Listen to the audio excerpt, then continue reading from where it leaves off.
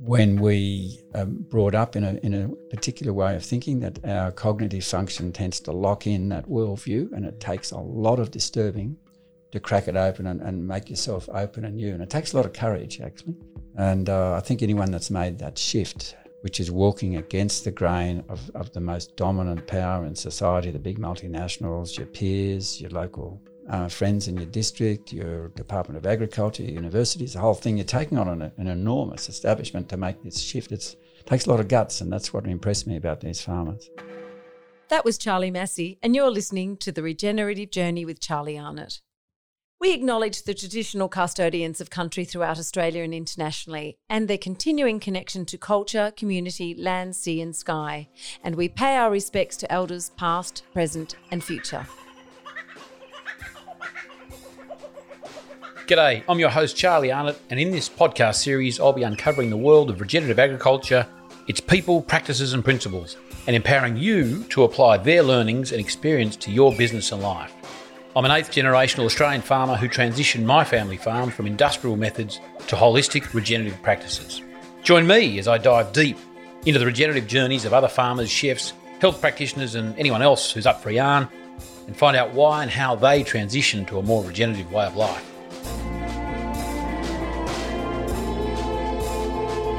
Welcome to The Regenerative Journey with Charlie Arnott.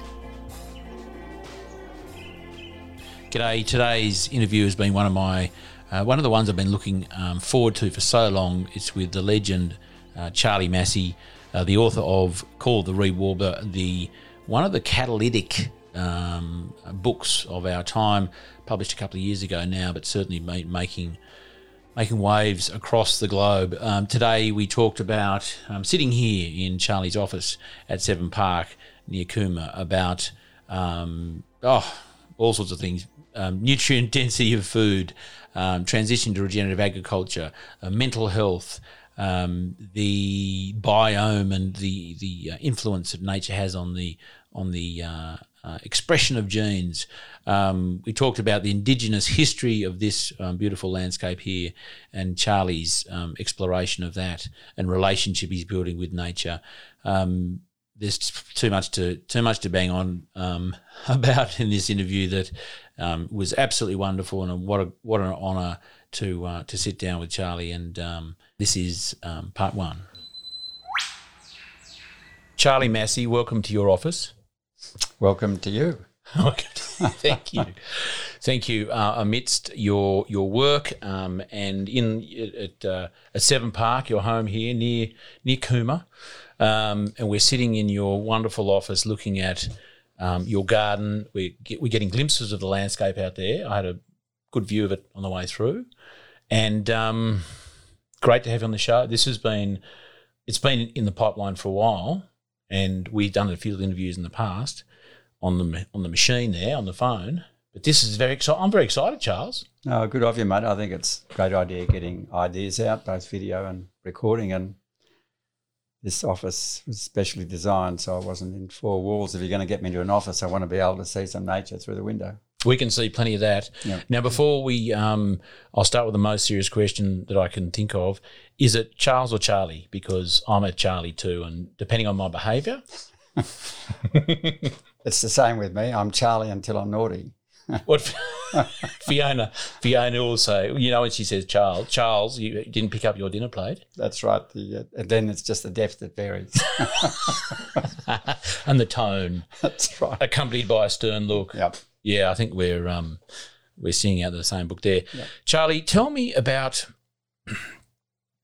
Seven Park, or what it means to you. I want to get a sense of, I guess, where we are, location, geography, and your place in it. We are in your office, which obviously conjures up all sorts of, notions of work and numbers and computers and stuff. But what are we seeing beyond that? What does it mean for you to look upon this landscape sitting here? Oh, a combination of things. It's a challenging landscape. We're bottom end of the southern tablelands, so we have to our west the main mountain range in Australia, Snowy Mountains Range, which means that we have an orographic rainfall. It means we've got a rain shadow effect when the mountains are getting snow and when you want the rain coming into a spring, we have a dry winter. So our rainfall is a sinusoidal curve, if you like. It's hollow in depths of winter, meant to peak in the summer. So we only have really 6 months growing season on the southern tablelands where we are. We can get frost down to minus 14, 15 and 40-degree days. So, and no rain until the spring. So you've got to really be a very precise landscape manager in planning when you lamb or calve, and how you conserve your feed, because 6 months no growth. If you think about a factory inventory, and we do a stock take of what we call the end of the growing season just before end of April, because we know whatever feed we've got on the ground then has to last us till well into September, and you add in another month in case of a drier season. You've got to allow for pregnant animals, feed requirements doubling, all those lambs, etc. So luckily with the modern regenerative agriculture, we've got some excellent tools to do those sorts of feed budgeting. And if the season really dries off, we've got some other sophisticated tools of tracking our carrying to the season at any time. And I use a graph of 10% higher than the average normal running. Once the red line goes over that, we start making early sell decisions. And so you don't end up bearing your country and destroying your landscape function. So quite often in the last few years we've had to do that. We've had a shocking dry run. So 2 years ago, that danger trigger point from my records said we're getting into danger territory. So we were able to sell sheep while they were still fat and the markets were still good, instead of hanging on like I used to in my mistaken early management days, when I would have, for example, 1982, I didn't know how to manage a drought, didn't know many things. I learnt the hard way, and it got worse and worse. And I said, "I'll hang on. Our most valuable asset is our genetics," whereas in fact it's actually your land, your landscape.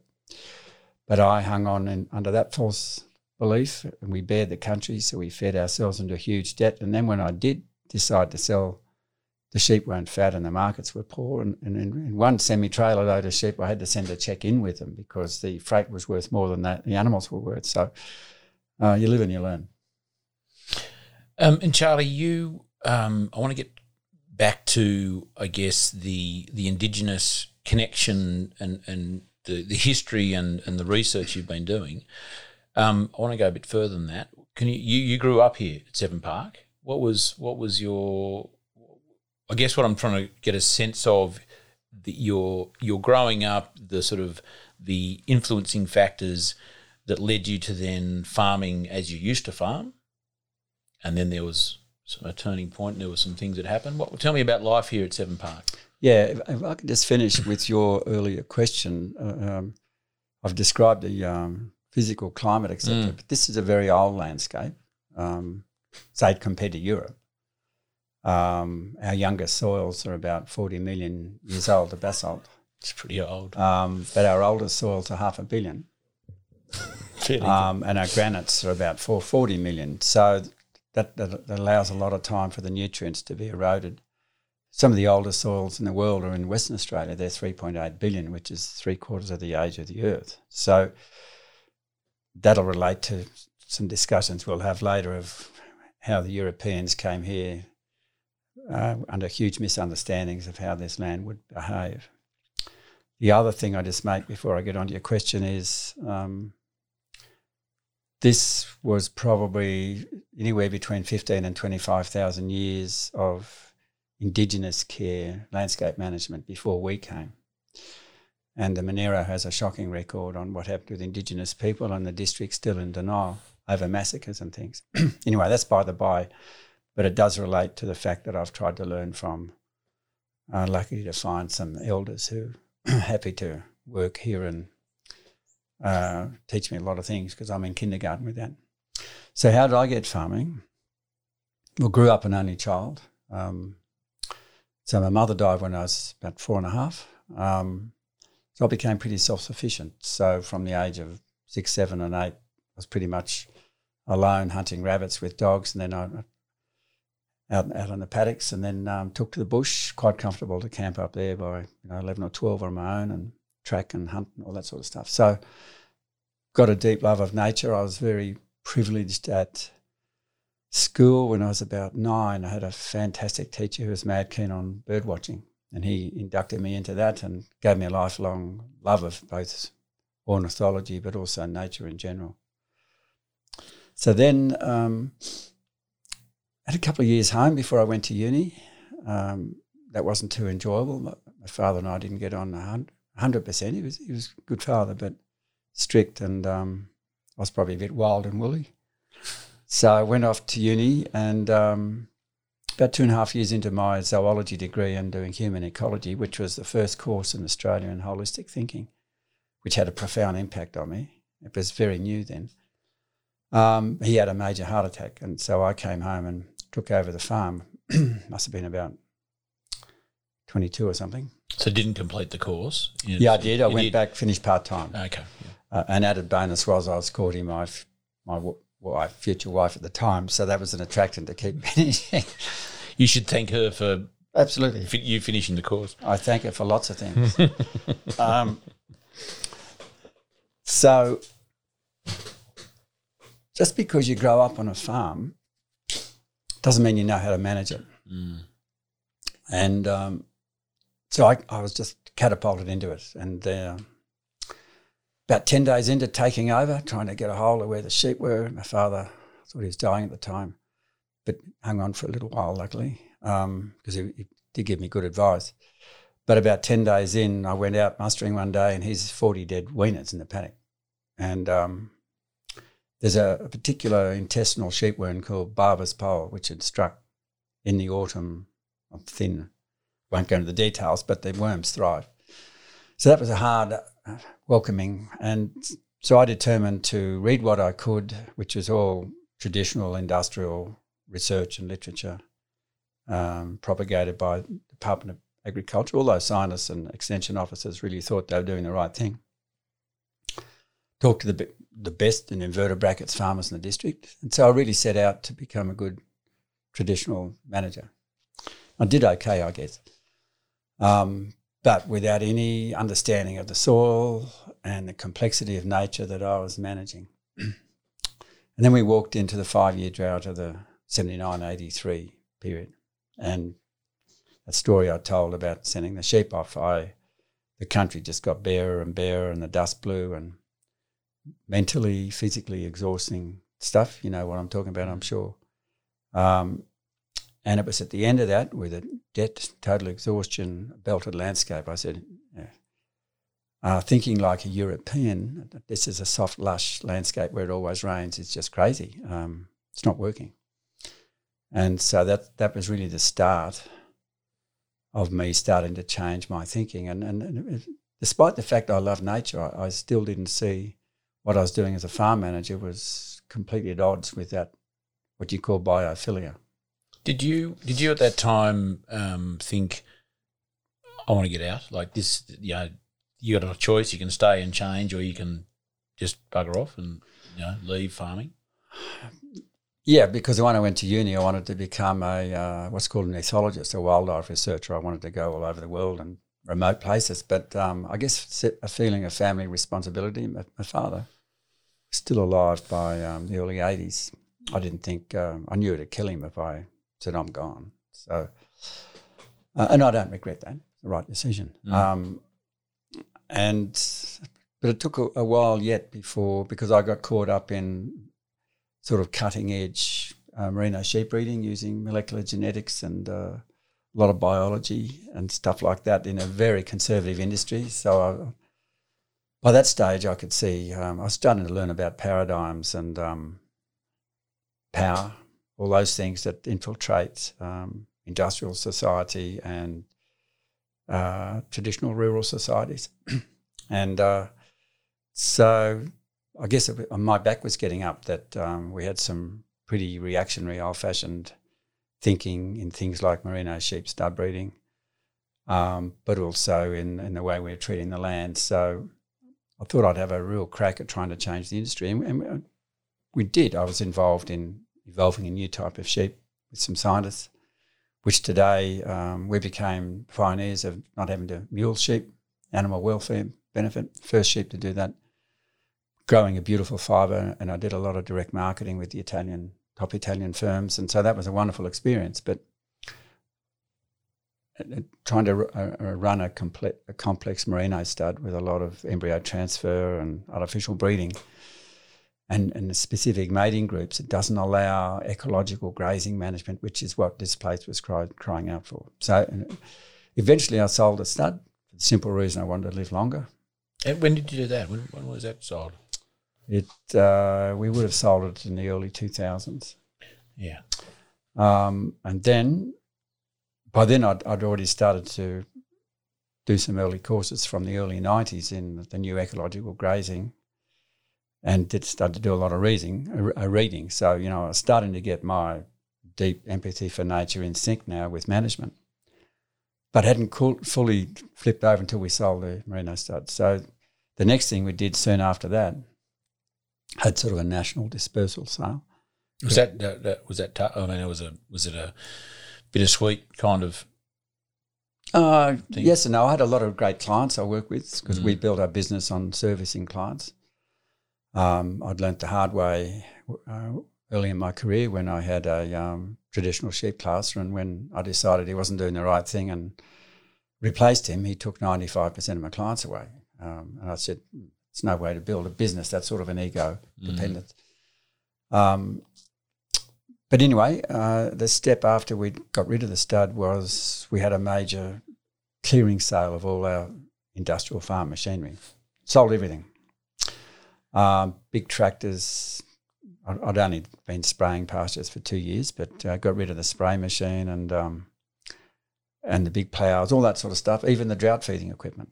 So it was a bit like what Cortez did when he landed in Mexico. He burned the boats. We scuttled the boats anyway. The mythology is he burnt them, but he actually scuttled them. And then he said to all his crews, well, now you're committed to the journey. So we were committed. Would you recommend that strategy to others? Bit radical, because now we're looking at doing multi-species cover cropping to regenerate soil biology, and all I've got is a 1958 40 horsepower tractor. But that's all I want, actually, for the size of farm and going probably through the gates we want, and have compaction, that sort of stuff. So, but anyway, that was the journey that full of mistakes, but that's the best way to learn in some respects. And Charlie, stepping forward a little further into, I guess, the clearing sale, the selling the stud, and understanding of the, there need to be more of a focus on the ecology. What were there some significant moments, whether it's actually literally a moment where a paradigm was broken, or something you saw, or something you heard, or something you felt in the moment that was, as you say, in called the Reed Warbler, a tension event. It might have been more of a tension moment, that actually was a significant point of change. It was more gradual in my case. I think the first big drought of the 80s was what I would call a head-cracking event, because by the time I'd finished both undergraduate and then my PhD that I ended up doing was also in human ecology.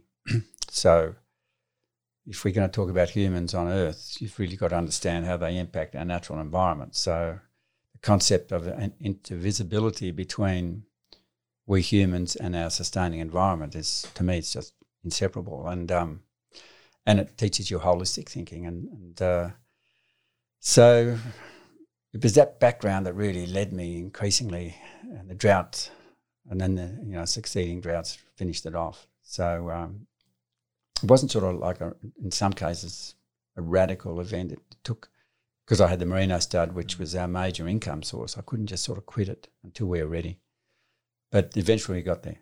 But I think where you're leading, and I might as well anticipate it, it was... You've done this before. Not really, but it follows on from what I've just been saying. I think this process, well, first of all, the need for a different approach to managing Australian landscapes became increasingly obvious because when I had a merino stud, I had 200 or 300 clients in every state in Australia. I was driving 70,000, 80,000 kilometres a year, and I was just seeing this ongoing slide down in the health of our landscapes, increasing amounts of bare ground. And then when the modern cropping came, huge millions of acres of bare fallows for the summer, all that sort of stuff in the Mediterranean cropping zone, which is a major cropping zone. More and more clearing, more and more salting, dry land salting. So I knew things were wrong. And by then, having read a lot of books on a lot of the great thinkers in regenerative agriculture, Aldo Leopold, that sort of writing. It wasn't specifically on regen then, it was just great thinkers on nature, etc. And that started to create a dissonance in me that it was time I started to walk the talk. And so when we began doing that, I got really interested in this process of change. And so through my original mentor, a wonderful lady called Professor Val Brown, who's still a close friend at 90 and wrote the foreword to my first edition of my book, she'd been my tutor as an undergraduate in human ecology, and she became my supervisor for my PhD. And what I did in that was to ask, and we were really looking at paradigms, worldviews, because that's what it's about. The question was, why had they changed? And so I interviewed 80 of the leading regen farmers across Australia, and those that I could track down at that stage. And so I started this PhD in about 2008 when I was about 57 or 58, and finished it about 4 years later. And I can tell you, starting a PhD at that later stage of life, I was way behind the 22-year-olds on the computer skills, but I knew how to cut the corners a lot better. But Can you give me some tips on that after we finish?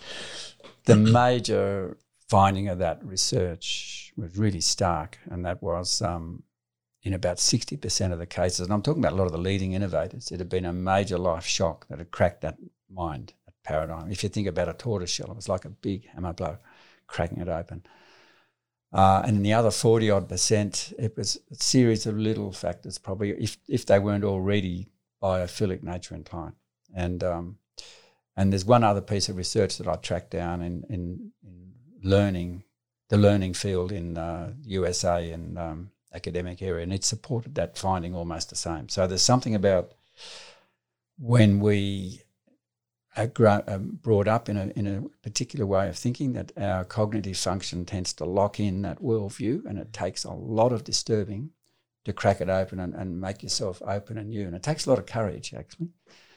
And I think anyone that's made that shift, which is walking against the grain of the most dominant power in society, the big multinationals, your peers, your local friends in your district, your Department of Agriculture, your universities, the whole thing, you're taking on an enormous establishment to make this shift. It takes a lot of guts, and that's what impressed me about these farmers. And what, for those listening who may well be listening to try and get some ideas about, how to transition, they're thinking about it. I know a lot of listeners are people who want to even just get into farming, so they may not necessarily have those paradigms to sort of break in the first place, which is, as David Massy says, is actually one of the best assets that they have, not growing up on a farm. What would you say? Talk to me about sort of some of those, the strategies for people to sort of who are farming, who want to change, can actually employ, and not necessarily on farm put a fence in there, but the thinking, the challenges they find, and the courage, I guess, they're going to need to muster to do it. Key question, and look, it doesn't just apply to farmers. If you're an urban person, you want to get into healthy food for your family's sake, how do you get access to it? Can you get involved in community gardening schemes, the local farmers markets? How can you relate? It takes the same courage based on decent research and meeting the right people and a bit of luck to make the same shift. So it applies bush or in the bush or in the city. we're in a vastly better position today. I mean, when a lot of this movement started, the new ecological grazing didn't come to Australia, and that's the regenerative field that's impacting most hectares because it's broad acre stuff. It didn't come here until 89, when a guy called Terry McCosker brought Stan Parsons, who'd worked with Alan Savory, who evolved it, and the Savory system didn't come in for a few years. So things like biodynamics might have been around longer, but those broader acre new cropping and grazing systems are only pretty recent. And so those early pioneers had not much support to go to, and so they were able to go to some early courses. Today, there's a plethora of courses right across the field. There's very sophisticated social learning systems set up in grazing, cropping, biodynamics, agroforestry, silvopasture, the whole box and dice. And in the city now, there's CSA. Community-supported agriculture systems, box schemes, urban gardens and the whole thing, and relating to farmers markets, and now more sophisticated things of trying to get young farmers onto farms near the cities, etc. So it's an exciting time to be moving into it for all sorts of reasons we can touch on. But early on, it was a lot more challenging. But the other really important thing that's evolved is that there's really a great amount of reading now around. And now we've had... any books on that might be relevant? You written one or not? Or so? Yeah. No, I'm not here to push my book, but... I am. I certainly collated the stories. There's a lot of good books in the cropping and agroforestry and grazing stuff, so dozens of them. And it's just a matter of getting into the right sort of booksellers. But it's a lot easier now to get informed. And of course, what you've got now, we didn't have back in the 80s and 90s. You've got the computer power of YouTubes and all those sorts of things. And YouTubes, for example, and the equivalent of having a huge impact on bringing this message, because you can tap into people all over the world and actually see what they're doing and all those sorts of things. So it's not just a written word. It's a really exciting phase, and we can touch on why, because if we don't get on with it, our species is history, quite frankly. I do want to touch on that. I see that the points that are thinking about leading to implementation of some of these practices is getting to the point of actually picking up your book or even looking online for an RCS course or an HM course. Is that sort of moment of either curiosity gets the better of them, or there's too much pain? They're sort of pushed in that, they're sort of drawn to it, they're attracted to it, or they're actually pushed away from something else, which is a great situation I've found, because that was sort of, I guess, more my experience was we have now, and back when you changed, there probably wasn't that attractive force to something else because there wasn't much around. You'd been, you knew a bit, it was innate in you that there needed to be change taking place, but now I feel there's pain behind people. Like for me, it was seeing my soils, my paddocks blow away, literally. And that was something, that was pain to get away from, but also there was pleasure to be gained, so-called pleasure, or attraction to something else. There was a push and pull going on, which is a really unique and wonderful situation, but that probably wasn't your case. There was probably more pushing you, but to where? How did you find where to go? Yeah, good question. Let's go back a step. What's driving this whole scene and discussion, and why regenerative agriculture is so important? We've got to this stage with the human species. I'll go back even one step. The modern form of Western agriculture, or not the modern form, but its origins, began about 10 or 11,000 years ago in the Middle East, and then they were adapted and taken to Europe. From that beginning of domesticating the first, what were really weeds, the cereals, and sheep and goats, very early domesticated, and then cattle later, evolved the modern forms of agriculture. But it led to the rise of human civilization, Western civilization. And it took a while to... And then we'll touch on this later, I think, the mechanical and the organic mind, but it then led to the modern scientific revolution, etc. Following the scientific revolution of the 17th, 18th centuries, and the capitalist industrial revolution. We now find ourselves, and this is why the planet is in deep shit, if I can say that. You can say worse than that if you I want. can say, but it is. It's in the most alarming state now. So that 10,000-year period was about 12,000 years, which enabled agriculture to evolve, was when our planet came out of the ice ages, what was called the Pleistocene era, into the Holocene, that unique period of exactly the right carbon dioxide temperatures for things to grow, the right temperatures, carbon dioxide percentage, at right temperatures, the whole thing. And that's what enabled all that agriculture to get going. We now know, and the reasons I'm going to explain now, is we've now tipped ourselves out of that safe, secure period into a new dangerous phase of much too high carbon dioxide, higher temperatures, the whole box and dot. What's behind that is that when we ended up finishing that, and it was a unique and wonderful thing. Post the Renaissance, the scientific revolution, the rise of capitalism and industrial capitalism, quite remarkable for a species to do that. And we've got to the stage now where we have this dominant world philosophy of neoliberal economic rationalism, which means the only way we can progress is to continue growing. Continue growing means continuing consuming, continuous destruction of resources and stuff. That dominant philosophy, though, comes from all the major governments, the world's biggest multinationals, chemicals, pharmaceuticals, energy, food processing.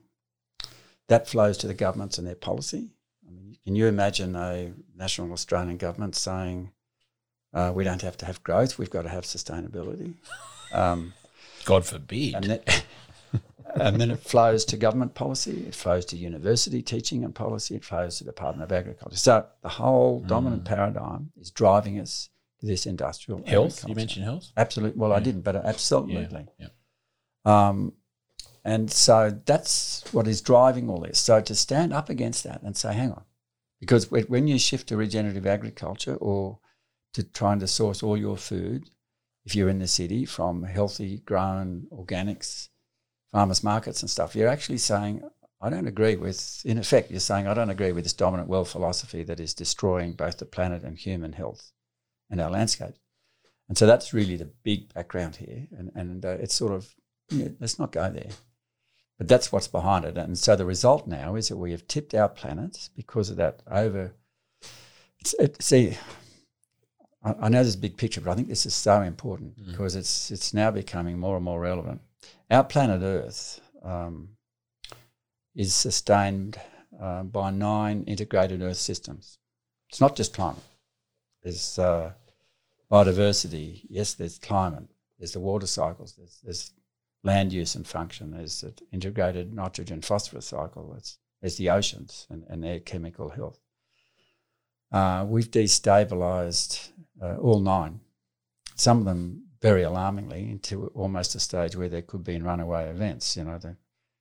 We're currently into the 6th greatest extinction event on Earth of all species. That's human caused. This year seems to have even accelerated that a little more, doesn't it? It does, and climate now is really becoming manifest, even to the worst of the deniers. You can't now deny it. And same with overuse of water, destruction of land, etc., etc. So, and the exciting thing is, because I've been privileged to work with some wonderful people, and one of them is Paul Hawken, who's been one of the world's leading social and environmental thinkers for the last 3-4 decades.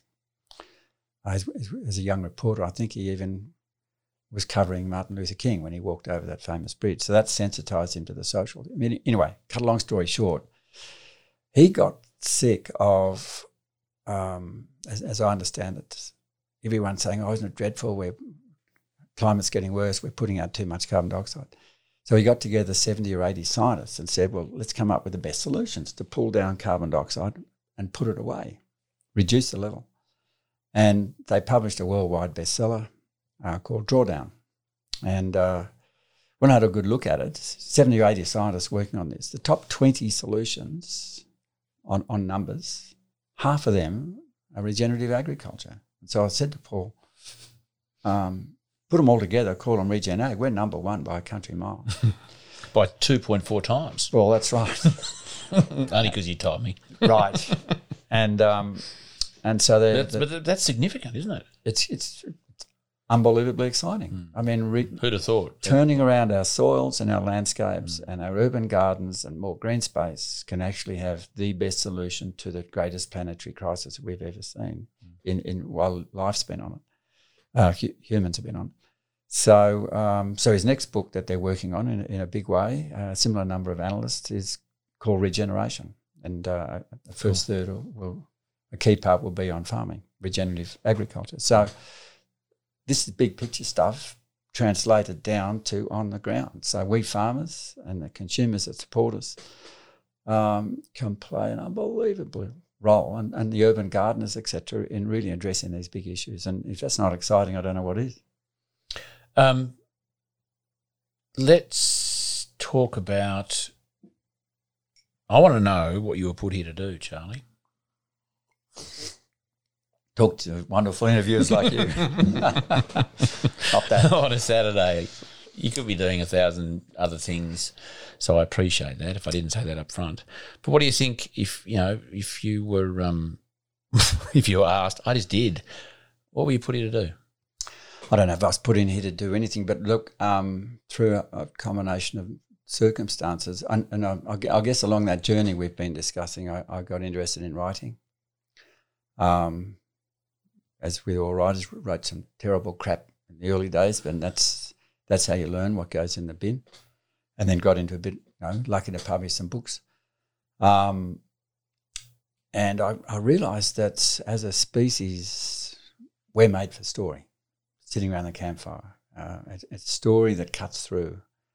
And if you can cut through to the basics that touch our hearts, our subconscious, because there's a lot of evidence to show that when modern humanity evolved, maybe it's debatable, 250,000 years ago, the final version of Homo sapiens sapiens, why we're called doubly wise is beyond me. It's not because we're doubly smart. No, it's certainly not. But there's evidence to show that deep in our subconscious, we're sort of impregnated this reactivity, sensitivity to metaphors, which is story. And so I got into writing, and being passionate about, the more informed I got at uni and reading, I felt, well, we've got to get this good story out, all these wonderful farmers doing regen stuff. And that's what led to my book, I guess, and ongoing writing. Is there any more to it than that? You're a storyteller. Yeah. Well, you're telling a particularly significant story. Yeah, the story, yeah, I am. I realised that if I could write a book that wasn't too academic, it's got to be, you've got to have a well-researched, so it's got a solid platform to defend itself. But if I could get from these great innovators their stories, their aha moments, their sad and terrible stories, and try and bring in nature with it, that might be one of those sort of cut-through approaches to touching people's hearts and minds and hitting those metaphors that might trigger change. And so that's really why I set out to write the book. I realised I couldn't do another heavily academic, scientific thing if I wasn't going to access the people that need it. And so it's the old story in writing or art or anything, you can't pick timing. And I just fluked it, I think. That's why it's sort of gone into a lot of reprints, and I think in Australia sold well over 20,000 now, and going into audio versions and other editions. So, and it's not it's not a 50-page book. It's a big story, big book. It's a big book, but it seems to have touched it's filled a gap just by luck, really. You know what? That's a load of bollocks. It's not luck at all. It is. Timing is luck. Luck is the confluence of preparation and opportunity. Yeah, but it's also timing. But that which is the opportunity. Right, okay. Anyway, whatever it is, let's not get into that. No, but I'm just trying to pump your tyres up a little, only because, and I think it's well-deserved because I know you don't do it enough, being the humble fellow you are, that you were able to distill many years of information, experience, wisdom, knowledge into a book which is which I believe, and not just me, I can't tell you how many people have just mentioned this, that publication, that collection of stories and the way you put it together in such a wonderful way has been the catalyst for so many people, doctors, chefs, nurses. And the list goes on of people that aren't farmers, right? Someone might think, oh, this is, a book about farming. Well, it is, but it isn't. It's so much more than that. So, yes, the timing was good because we were at a point where there were decisions that people are needing to make and some choices.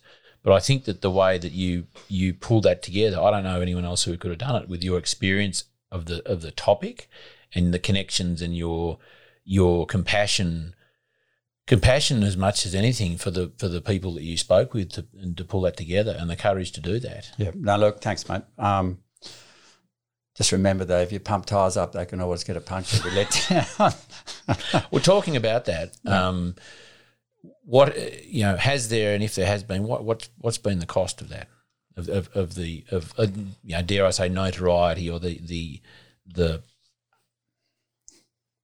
you in the world now? Oh, and I say the world because it is in the world.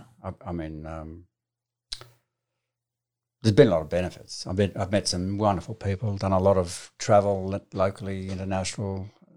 Some of the wonderful people involved in organisations like Landcare. Busy working mothers and fathers, but a lot of them wonderful women that are driving that from their hearts and. Internationally, being able to speak and meet great people, the Paul Hawkins and others of this world, Zach Bushes. That's so many upsides, and your learning journey accelerates. You get exhausted on that national circuit, and the downsides are the inevitable attacks. Some pretty vicious stuff comes your way, but to me, that's a sign that we've got them worried because there's still a lot of extraordinary stuff going on that needs to change. I was giving a lecture the other day at a certain university. They asked me down, the agriculture department wouldn't have a bar of me, but the environmental This group, is in Australia? In Australia. Yeah. Yep.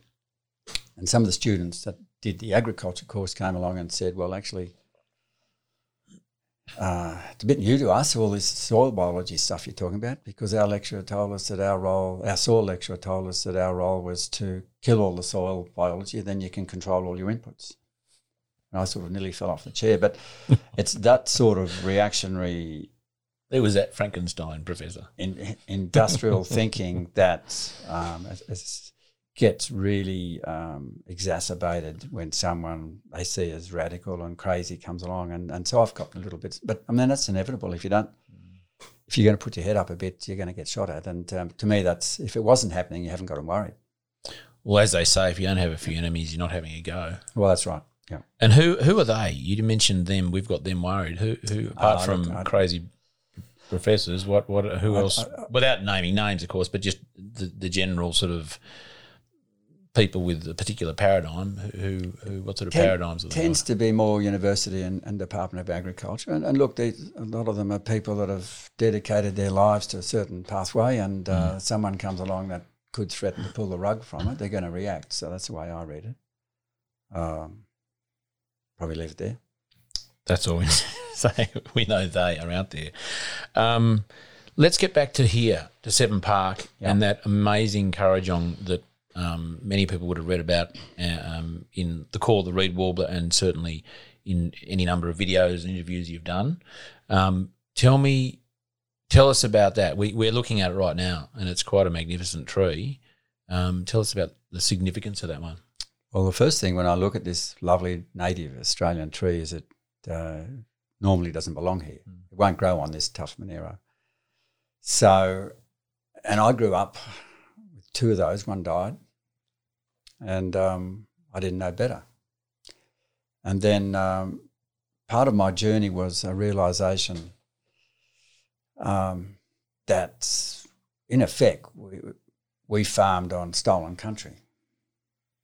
And the Indigenous story on the Monero, it's pretty horrific. They're pretty well through massacres, mainly, and small and isolated shootings, and then disease, some of which was deliberately brought in with infected blankets with smallpox and arsenic, strychnine poisoning, things like that in the flour. It was a pretty horrific story, and then the remnants, this is only within 2 or 3 decades, were shipped to a concentration camp on the south near Delegat. Those that survived that were then shipped off to a coastal settlement and then sent up to Sydney to La Perouse. So it was pretty much an ethnic cleansing. No one talks about it still. And because there's not many Indigenous people living on the Monero, you hardly see an Indigenous person. So growing up as a white kid, I just wasn't sensitised to that until I went to uni. And so I realised by the time I got myself into this new thinking space that I had to engage and understand and, if possible, try and work with Indigenous people. And I was lucky to befriend, as a senior lawman of the local Ngarigo people, whose actual clan country is this country. The Monero is divided into about 7 or 8 clans, but this is... And so he'd done some training in ecology, and that's apart from his native learning of ecology, which is 10 times better than anything I did at uni. And so we began engaging with him, and the first time he came here was with a group of white ecologists, and they parked the car just out past that Currajong. I'm sorry, and why did they come here? Did you invite them? Or yeah, we were working with ecologists. I've been logging our bird species and things over many decades, and they came to do a survey and see what was going on, and we wanted Rod engaged, and that's developed into other things, working with New South Wales Conservation Trust, etc., Biodiversity Conservation Trust. Anyway, Rod got out of the car and walked up, and then I could see him spot this Currajong. And he walked over to it and got very emotional. He's about my age. And, I eventually got the story from him that it was a cultural tree. Many Currajongs in Australia are cultural trees. They've been spread by Indigenous people and lately a few white people. And then he showed me on the tree these long scar marks, and that was where Aboriginal women had pulled off the fibres. Currajong bark makes a very strong fibre, fishing line and nets and stuff, as well as it being a food and other resource tree. And so that was a real eye-opener. And so that tree is of enormous importance. We've tried growing some more, but with our minus 14, 15 frosts, we're going to have to do a better job. The drought's killed off 10 we've planted, and we'll have to have another go. And I'm thinking, this is granite country. That meant it was thick grassy woodland before the whites cleared it. They probably planted those Currajongs under thick wattle and they had protection. Yeah. So anyway, that journey, I'm only in the kindergarten with Rod, and he comes here now every now and then, and we spend time up on country and around a campfire, and I'm just in kindergarten. I'm in awe of his extraordinary knowledge on how to burn. We've run cultural burning workshops here with him. And the more time I spend with him, and I'd visit him out on the coast whenever I can. And in fact, I've just helped him with a story under his name and his story that will appear in a major international journal. So that's been a even bigger learning curve, just getting him to tell his story that goes back really 30,000 years. I mean, culturally, they've got stories of hunting diprotodons, the giant wombats. Yeah, the megafauna. And because their oral tradition goes back, that they can remember the ice ages and stuff through his story. I mean, it's boggling. And so that knowledge of his reading of country, how to burn, how it worked, how they used to manage it with fire and those other techniques is just quite extraordinary. And I realise really I'm in kindergarten when I walk with him. That's passed down on the maternal side? Is that how it works? It's more the mums and the females tell the stories. Is that how it's sort of? No, both. And, it depends on their clan system and yeah. their sort of what I call the moiety structures. And but it's what Bill Gamage and Bruce Pascoe, but particularly Bill Gamage with his greatest estate on earth, talked about that. We know there's at least 250 individual Indigenous nations, each with their own language. Yeah. And the countries that they occupied were distinct ecological units. That's what's really exciting, that these people had evolved over thousands of years, management techniques and knowledge that applied to that country. And flexible enough that if one particular piece of country was in shocking drought, they were able, through relationships and skin groups, to be able to be taken in by other people.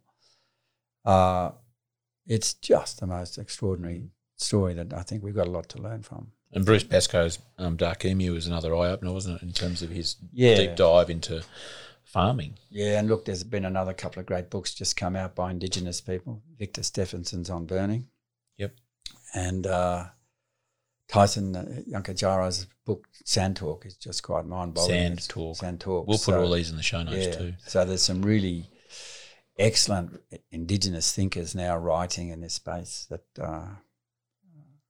takes a lot to get your head around, but realise, wow, we're in kindergarten. And Charlie, given your sort of newfound or heightened, I guess, appreciation of the history and the significance of trees like that Kurrajong, how is your sort of relationship with the landscape changed, or has it changed over time? Is it still evolving? And how do you look at that landscape differently now? Oh, totally, and it's constantly evolving.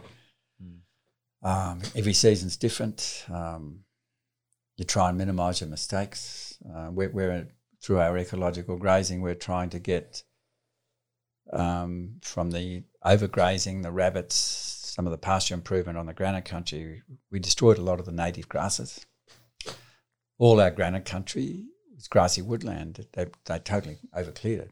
So trying to get some functionality, ecological functionality back into it, we've planted 60-odd thousand trees and shrubs, sort of local provenance, enough mixture to get full function. And by that I mean insects, birds, reptiles, actually doing the pest control, etc. And I'll give you an example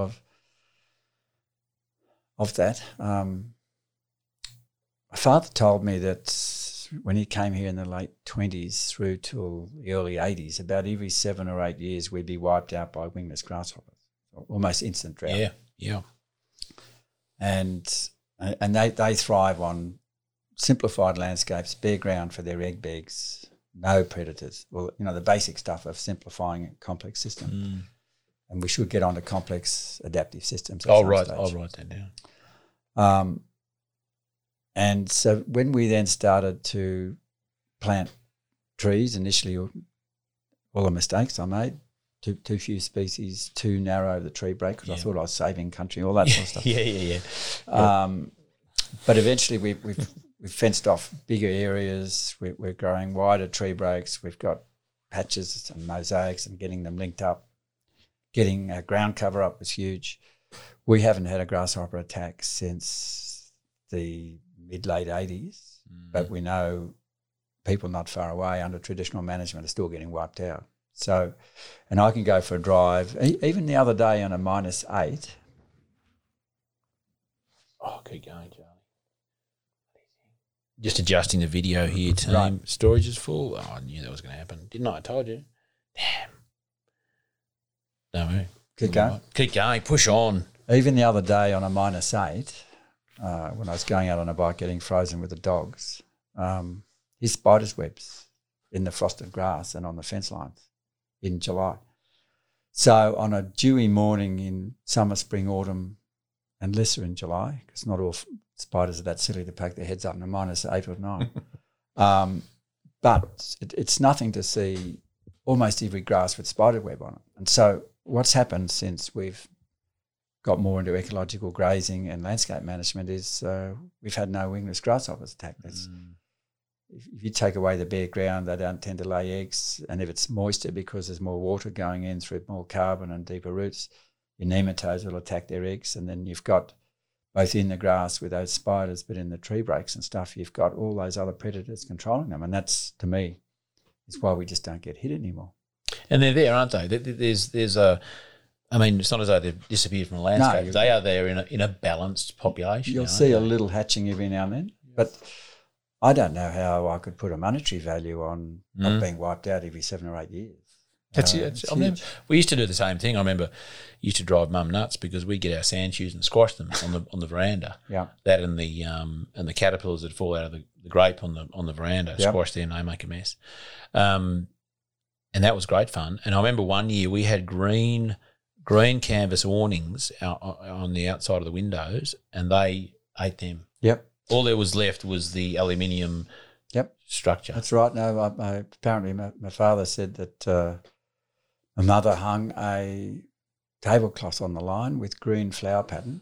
They just ate the green out of it, and they ate the green paint on a rounder post. So yeah, they're programmed for green. So we got to deprogram them through ecology.